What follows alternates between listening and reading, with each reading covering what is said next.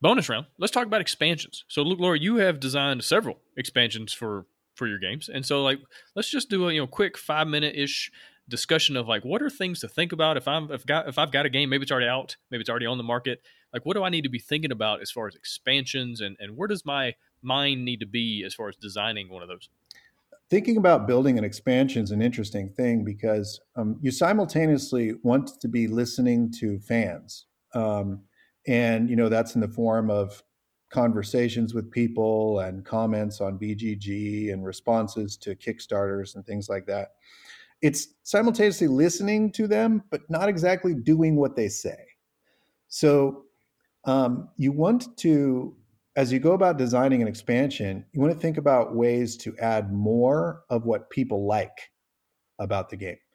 You don't want to undo the things that are the strengths of the game, but then you also want to look at where the game could have gone and maybe didn't in its original inception.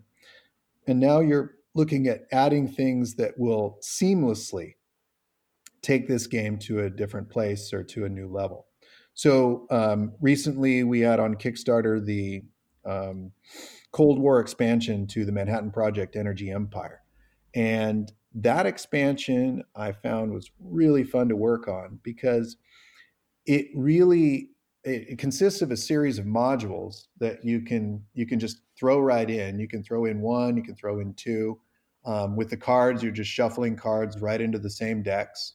But if you add in these modules, they create more player interaction. They do so in a way that doesn't create any kind of cutthroat experiences. They don't require you to change how you feel about the Euro nature of playing Energy Empire, but they do create these dynamics, different dynamics of interaction. So, for example, there are these mega structures where they require certain kinds of prerequisites to obtain, and then they have a very high value. Well, what that does is it kind of pushes players in certain directions where before they might have an open choice about which areas to go. Now, which areas they choose to go and build in as they're playing Energy Empire, whether it's industry, commerce, or government, or going for energy dice, or climbing the UN track, there's now different incentives for doing those things. They might be trying to climb the UN track and acquire some commerce cards because they're prerequisites for a certain megastructure. And multiple players may end up then competing in those areas in ways that they didn't before. Another thing that was added was the espionage card, which carries over from other Manhattan Project games. And it's carried out in a similar way in that you're actually potentially using your opponent's cards in their tableau. When you use their cards, they get a little cash bonus incentive.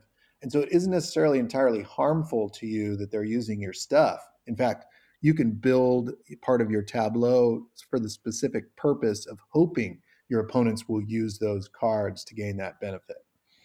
It also adds in this what we call the doomsday clock, which comes from the Cold War, the ticking up towards nuclear war. And in that, players are going and using the doomsday clock, and they acquire Cold War cards. The Cold War cards let them um, acquire points in diplomacy, space race, and military power. There isn't actually any real fighting in Energy Empire, just acquiring these cards that say you have this certain amount of strength. Well, some of that becomes hidden information, some of it becomes face up information. But each time you go and use this doomsday clock, the clock ticks up. And as it ticks up, it changes the value. And as it ticks up, it changes the value of winning in each of those things, in winning diplomacy, in winning the military. So creating new ways of having player interaction that also seamlessly work with the original game, that's what I really tried to do with that expansion specifically. With Dwellings of Eldervale, and my understanding it's on Kickstarter now at the airing of this recording. With that, we're looking at lots of different things that are variants to play that look at the different ways that players like to play games. So, for example, solo. I've built solo variants now for 4 different games, and solo seems to be a real growing market. And there's a lot of players who they like to sit down and play a solo game before they go and teach it to their friends.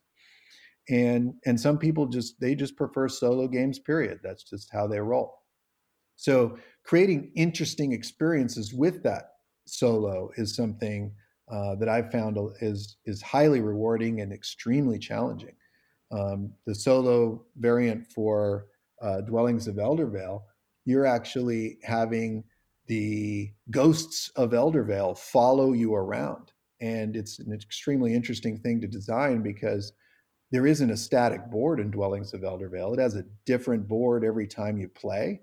And so as the designing the solo has to be able to interact no matter what the board looks like. And it does that.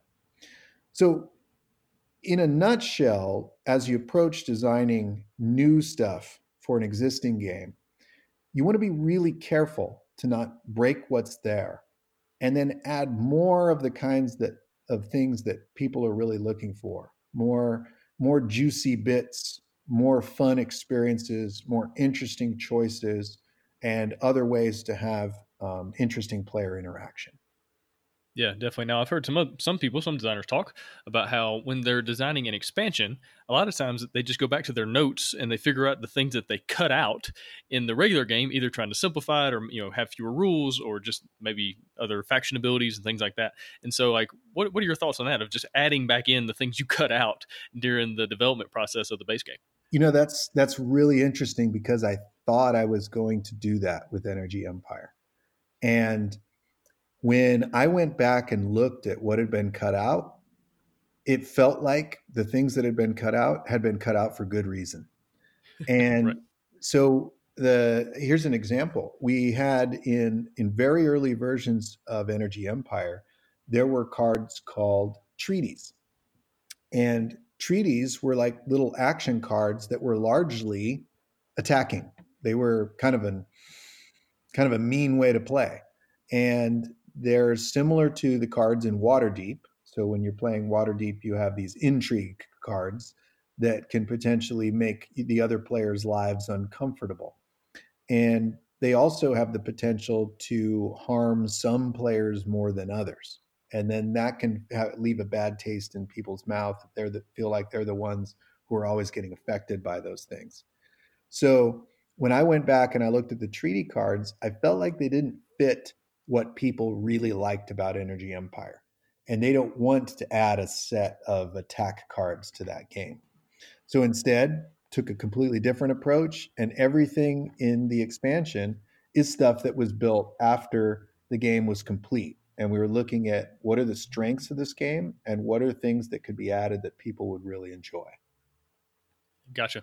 Well, awesome, man. Luke, again, really appreciate your time. Appreciate you talking about expansions and whatnot. And again, good luck with Dwellings of Eldervale on Kickstarter right now. And good luck with everything else you got going on. Thank you so much. It's been a pleasure being on. I really love game design and I don't mind talking about it either.